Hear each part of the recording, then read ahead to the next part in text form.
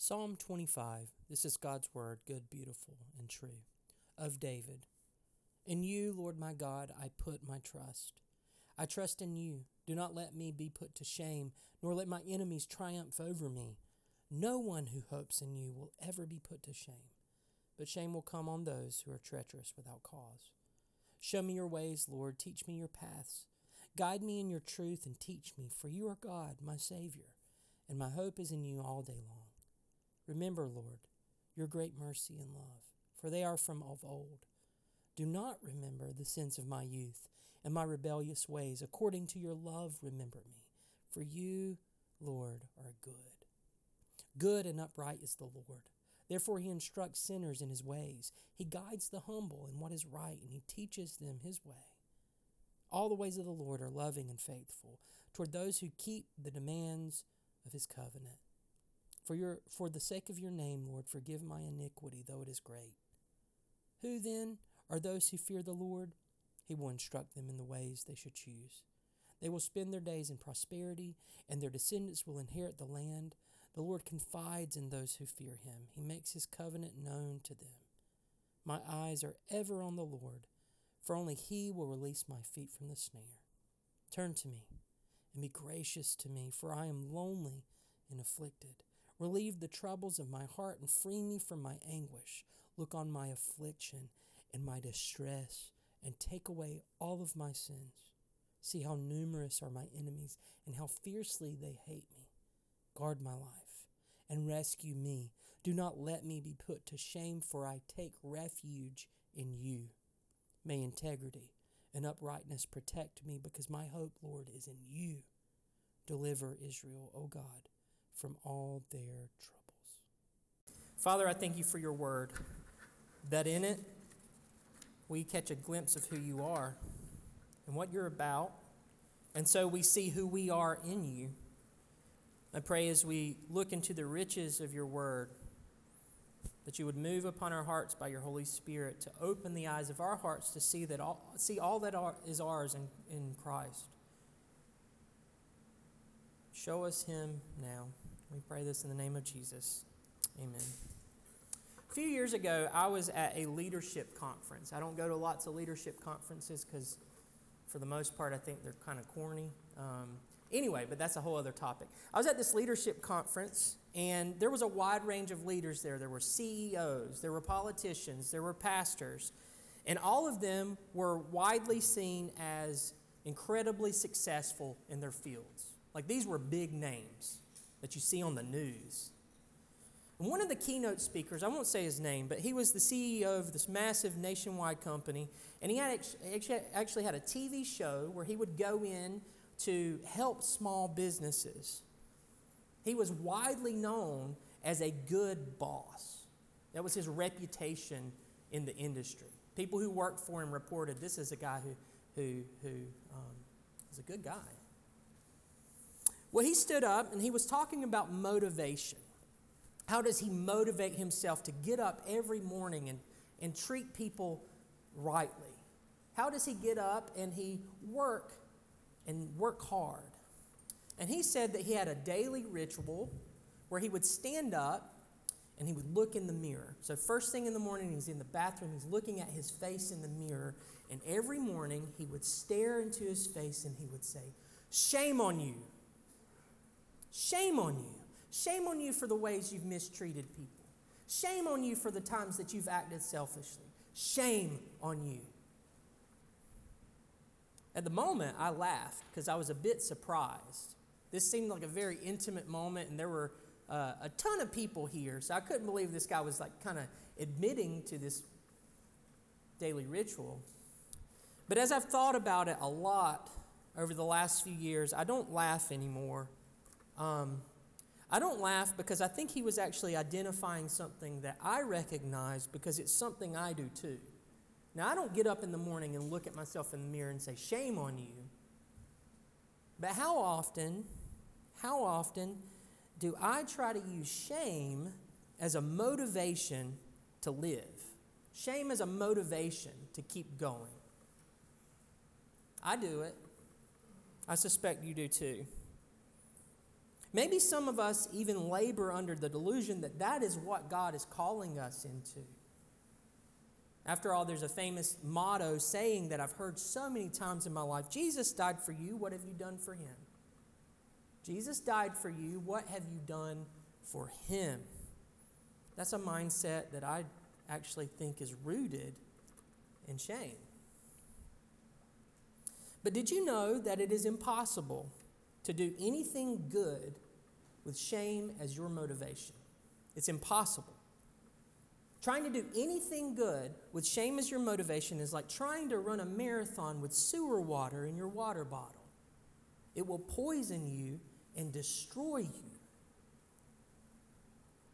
And the bad news this morning is that our world is full of shame, full of things that inflict shame upon us. Our hearts are eat up sometimes with shame, and we can't wish it away. So the question I want to put before us this morning that God's Word answers in Psalm 25 is, what are we going to do with all this shame? What are we going to do with it? It's there. We can't pretend it's not there. It's like when we get getting a terrible diagnosis from the doctor. We can't just turn around and pretend it's not happened. It has to be dealt with. What are we going to do with all this shame? Well, Psalm 25 is about this very thing. So let's hear from God's Word this morning and uncover where shame comes from and how God answers the storm of our shame. The first section here is, what is shame? So before we go any further, let's put a definition on shame. I say the word, I think we all know in some sense what it is, but let's put a definition on it. Shame is the sense, the feeling within, that something is fundamentally wrong with you. Like you are broken beyond repair. You're worthless. It's more than guilt. It's sometimes very closely related, but with guilt is usually, I recognize I've done something wrong, but it can be made right. Guilt, I've noticed I've done something wrong. I feel like this needs to be made right, and I'm going to take steps toward making it right. But with shame, we feel degraded. Like something is wrong with me, something that cannot be made right. Now, Psalm 25 talks a lot about shame, and specifically it talks about the sources of shame and what we can do with it. The first source of shame is this: sin. Sin. Notice that David speaks about having a sense of shame related to what he calls the sins of my youth. Or again in verse 7, he says his rebellious ways. Or in verse 11, he speaks about his iniquity. So in a sense, shame about things he's done that were wrong. But again, this is more than a sense of guilt about those things. David seems to be stuck in playing these scenes over and over in his head. The sins of David's youth. David was someone who worshiped God and worshiped him often, which meant he would have gone to the temple, he would have offered the sacrifices, he would have received the assurance from the priest at the temple that you have been forgiven by God. But even though he's been forgiven, notice the sins of David's youth are sins he would have already confessed and received forgiveness. So this isn't David having a conviction about something he's done wrong and then seeking God for forgiveness. This is David stuck replaying wrongs in his head even after God has already forgiven him. God said you are forgiven, but David cannot forgive himself. He's stuck in his mind over and over. Maybe that's something you struggle with. A sense of shame over things you've done even after you've been told you're forgiven. Maybe you have a deep regret. You can't get it out of your mind. And it's not like you go looking for it in your brain. Where you go, well, I'm going to sit down and go through a litany of all the things I've ever done wrong. Make sure I feel all of that again.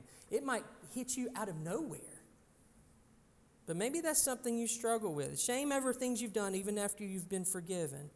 You have a deep regret. You can't get it out of your mind. And that can be a profound source of shame, whether those sins were yesterday or a long, long time ago. So that's one source, sin. The second source of shame is circumstances. Verse 16, David talks about being lonely. He talks about being afflicted, that he's troubled in heart, that he's distressed. We don't know exactly everything that's going on, but things are not going well for David. And he's wearing that difficulty. These circumstances don't seem to be consequences for things that he's done. Many times in life we go through difficulties that are simply hard. We didn't do anything to deserve them. They're just suddenly on our plate. We didn't bring them on ourselves. In fact, they may be somebody else's fault entirely. But they can still bring a sense of shame, a sense of degradation, or even worthlessness. Think about something like poverty. Poverty, the sense of being poor, the experience of living life, facing things like hunger or lack of things. That can bring such a profound sense of shame, even though you did nothing to bring it on yourself. Or maybe you've worked a job that you're not proud of just to make ends meet. There's so many people that take jobs that they hate and take jobs maybe they never imagined they would take because they've got bills to pay. And even though they're doing work, they have a sense of shame about it. Maybe you come from a difficult family life and you carry shame with that. Or it's Father's Day. Maybe you had a lousy father that abused you or spoke down to you. And that's not your fault. You didn't do anything to incur that on yourself. But you have a sense of shame about it. Maybe somebody's broken your heart. You have a sense of shame about that, even though you did nothing to bring it on yourself. Maybe you have longings that have not been met. Maybe you're incredibly lonely. Circumstances, like sin, can be a profound source of shame. The third source, the sin of others against you. The sin of others against you. He's worried about future shame. David talks about it here, brought on by others. In verse 2, he says, "Do not let me be put to shame, nor let my enemies triumph over me." In verse 15, he prays that God would deliver his feet from the snare, deliver him from traps. The sins of others against him maybe even have David wondering, what did I do to deserve this? We suffer a sense of shame from the sins of others against us. Maybe you've been bullied in life. And bullying is not limited to elementary school or middle school or high school. Adults in here know you can be 30, 40, 50, 60 and still be bullied. And that can bring an intense source of shame. Maybe you've been mocked before. Maybe you've been taken advantage of and abused. So the sins of others against you that they've done to you can be an intense source of shame. So sin, circumstances, the sins of others against you, those are all sources of shame. And so I return to the question that I started with at the beginning. What do we do with all this shame? And the bad news, like I said, is we can't ignore it. It doesn't work that way. Never has, never will. But the good news is we have somewhere we can take it. Or better yet, we have someone to whom we can take this shame. And not only that, we have a path forward, a way of hope into the future. Not shame, not more shame, freedom. That brings me to my second section, the answer to our shame. Because all these sources of shame I've walked through, God deals with all of them directly. Our sin, what does God do with our sin? Well, look at verses 6 and 7. David says, "Remember, Lord, your great mercy and love, for they are from of old." So, God, remember your love. Do not remember the sins of my youth and my rebellious ways. According to your love, remember me.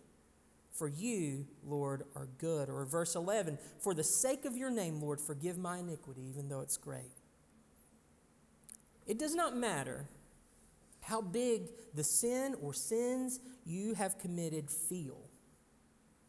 The truth is that in reality, you do not know the half of how deep sin and selfishness runs in your heart. We don't know the half of it. But God does.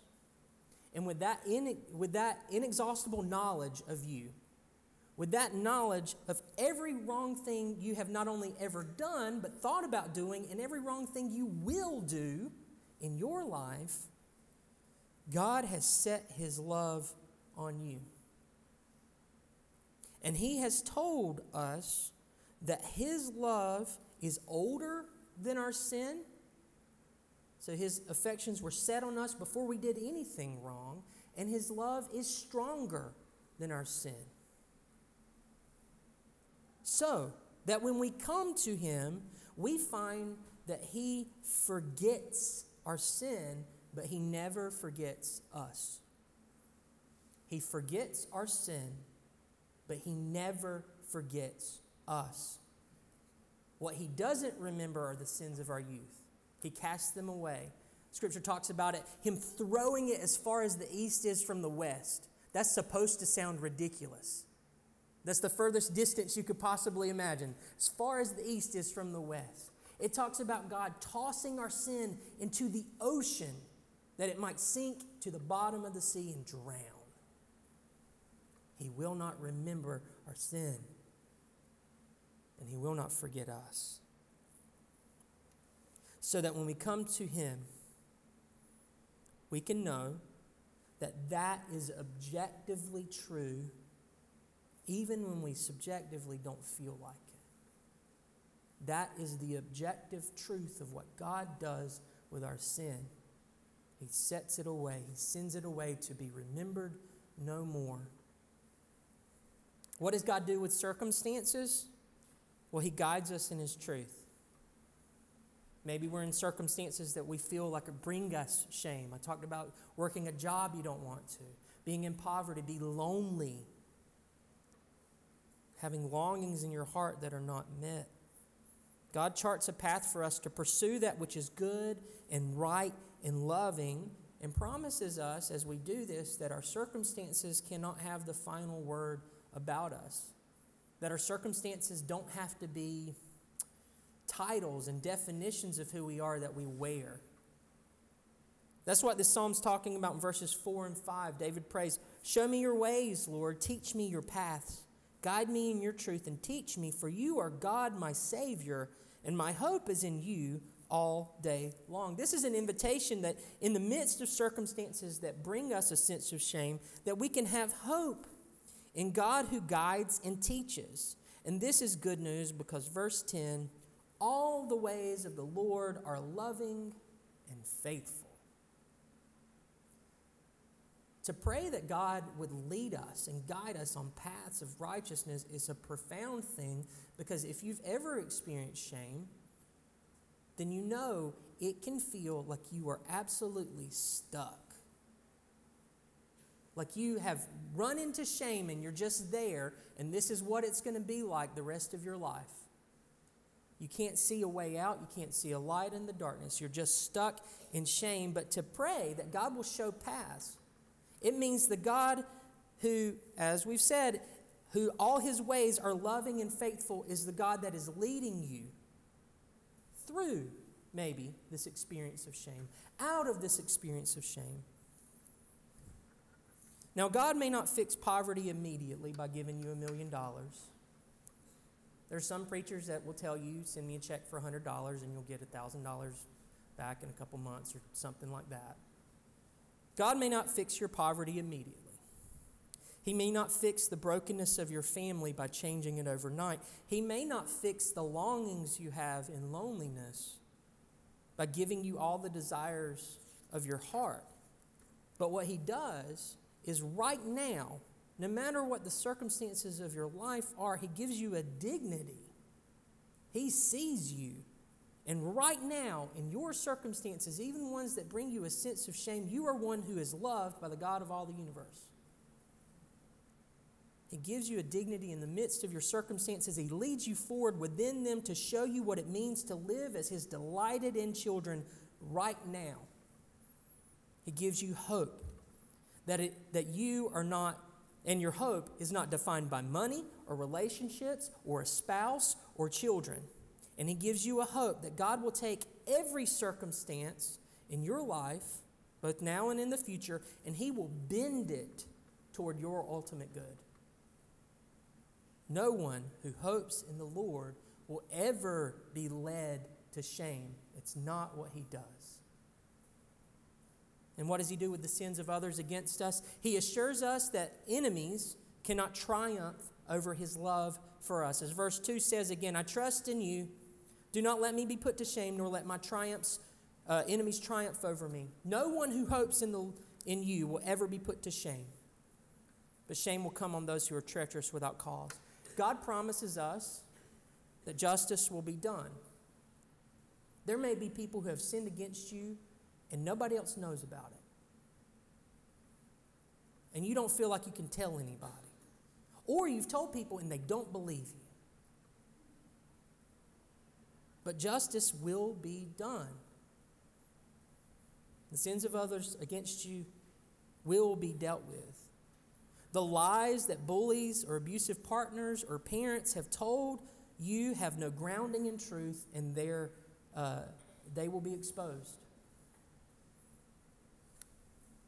And you can counter those lies with the truth of the gospel that tells you that the Lord of all creation has set His love on you, that His love is older and stronger than your sin and their sin, and no one can change that. The truth that tells you that there is no wound that you have that will not ultimately be healed. All of this points to God's answer to our shame in Jesus. When God walked into our shame, into the sources of our shame to face it head on and kill it at its root. And that brings me to my last section, Jesus and shame. In Jesus, God enters into the shame that is so characteristic of our human experience, and He carries it. And all of those sources of shame, Jesus goes straight to them. He takes them on His shoulders, and He identifies us with us in the deepest of ways. So sin, think about how the New Testament talks about Jesus and sin. It says that He was without sin Himself, that He did not sin. But then it says that He became sin for us. He was without sin Himself. He did not mistreat others. He did not pursue the wrong things. He was free from the violence and selfishness that is so characteristic of us. But it also says that He became sin, that He faced the punishment that sin deserves. And in this wondrous and mysterious and wonderful exchange, Jesus has taken our sin upon Him, experiencing the punishment so that we don't have to. And so that sin that has brought us shame, He has taken it from us, and He has set us free from it. And this is not just wishful thinking. And it's not even primarily about how we feel about it. It's an objective reality that has taken place in Jesus that we get swept up into. And so all wrath, if you have come to Jesus by faith, all wrath for your sin is taken care of. Period. There remains no more wrath for you. When He died, and He was laid in that tomb, and 3 days later He came out of that tomb. That tomb was empty except for your sin, which He dragged there in His body, and it will not rise up to condemn you ever again. How about circumstances? Think of how the New Testament depicts Jesus and the circumstances of His life. Think of Jesus. You read through the Gospels, and what you meet is not a stoic, the Son of God floating through life unbothered. Jesus experienced and He knew loneliness. Jesus experienced and knew His entire life poverty. Jesus was born into poverty. He lived His entire life in poverty. He was single. He was childless. He was homeless. He was rejected. He was abandoned by His closest friends. He was utterly alone in His death. In His life and in His death, He experienced the shame and wore the shame that we try to flee from. But that single, that childless, that homeless, that rejected and abandoned Jesus is the same Jesus that God raised from the dead. The very same Jesus who was entirely vindicated. As I said earlier, those circumstances that are a source of shame for you aren't the final word about you. And in fact, in the hands of God, these circumstances that you've experienced and are experiencing right now actually may be even the places where God's grace will not only be sufficient for you, but the places where God's grace will spill out from you to others. Here's what I mean. The person who's experienced shame-producing circumstances is often the person who is most powerfully committed to people experiencing those same kinds of circumstances. Maybe you've experienced homelessness or hunger, and that will make you a passionate advocate for the poor. Maybe you've experienced a broken home, and it will make you passionately committed to a life of loyalty. Maybe you were part of a family when things got rough, dad or mom ran and they left. And that can make you a person who is committed to staying when things get difficult. Maybe the pain you've gone through makes you a safe person who can walk with others in their pain and help them carry it. In the hands of our Jesus, circumstances can become our mission and our calling to move toward others in love.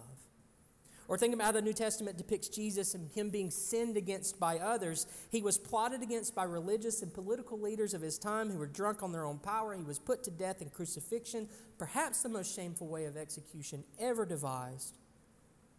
And he was rejected and betrayed, a victim of injustice he would make mockery of, rejected even by his friends. And all of this, Jesus not only experienced shame, but in a sense, as he experienced it, he swallowed it up.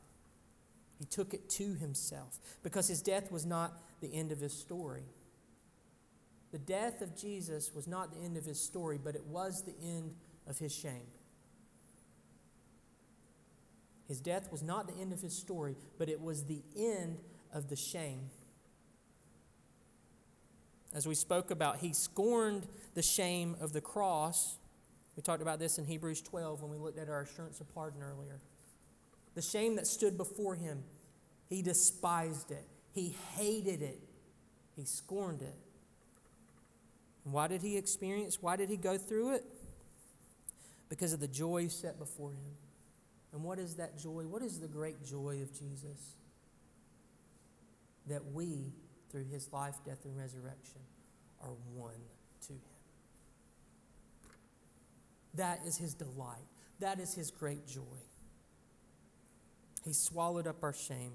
His death was not the end of his story, but it was the end of his shame. And when he burst forth from the tomb, resurrected and victorious over the power of death, it was like a public declaration that shame had met its match.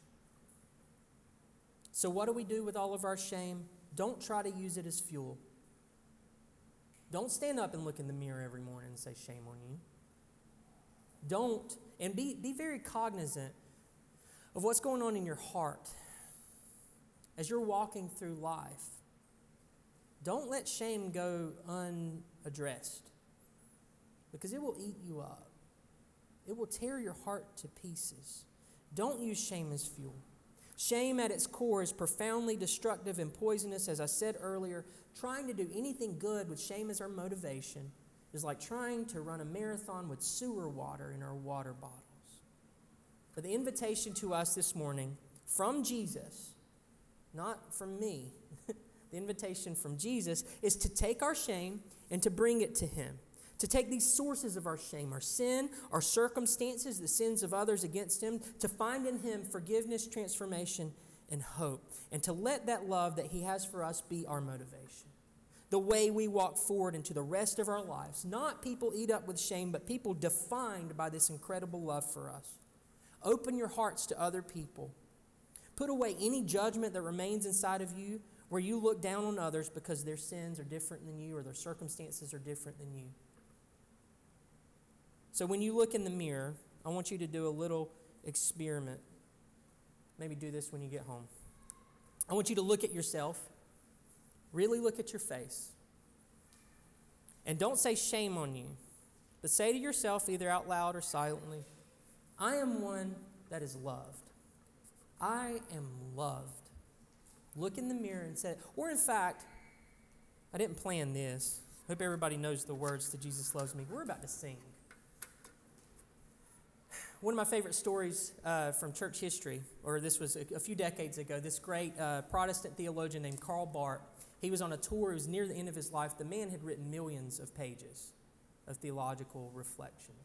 And he was asked, you're somebody who has studied God's Word for decades. You've taught. You've been a pastor.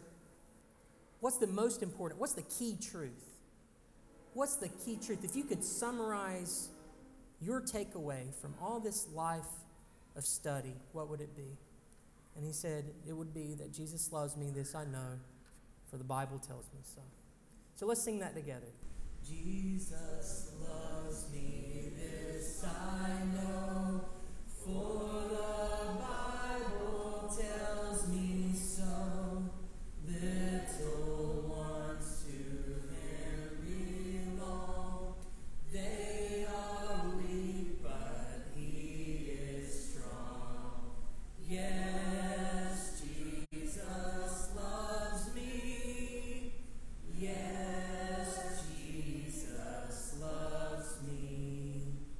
Yes, Jesus loves me. The Bible tells me so. Let's pray. Father, thank you that in the face of our shame and the sources of our shame, you will not let shame have the final word about us, but that you come to us to forgive our sin, to give us a pathway of hope in the midst of whatever circumstance we're in, and to heal us from the sins of others against us. It's in you that we place our hope. And as you have told us, no one who hopes in you will ever be put to shame. Fix our hearts on your love for us. In Jesus' name, amen.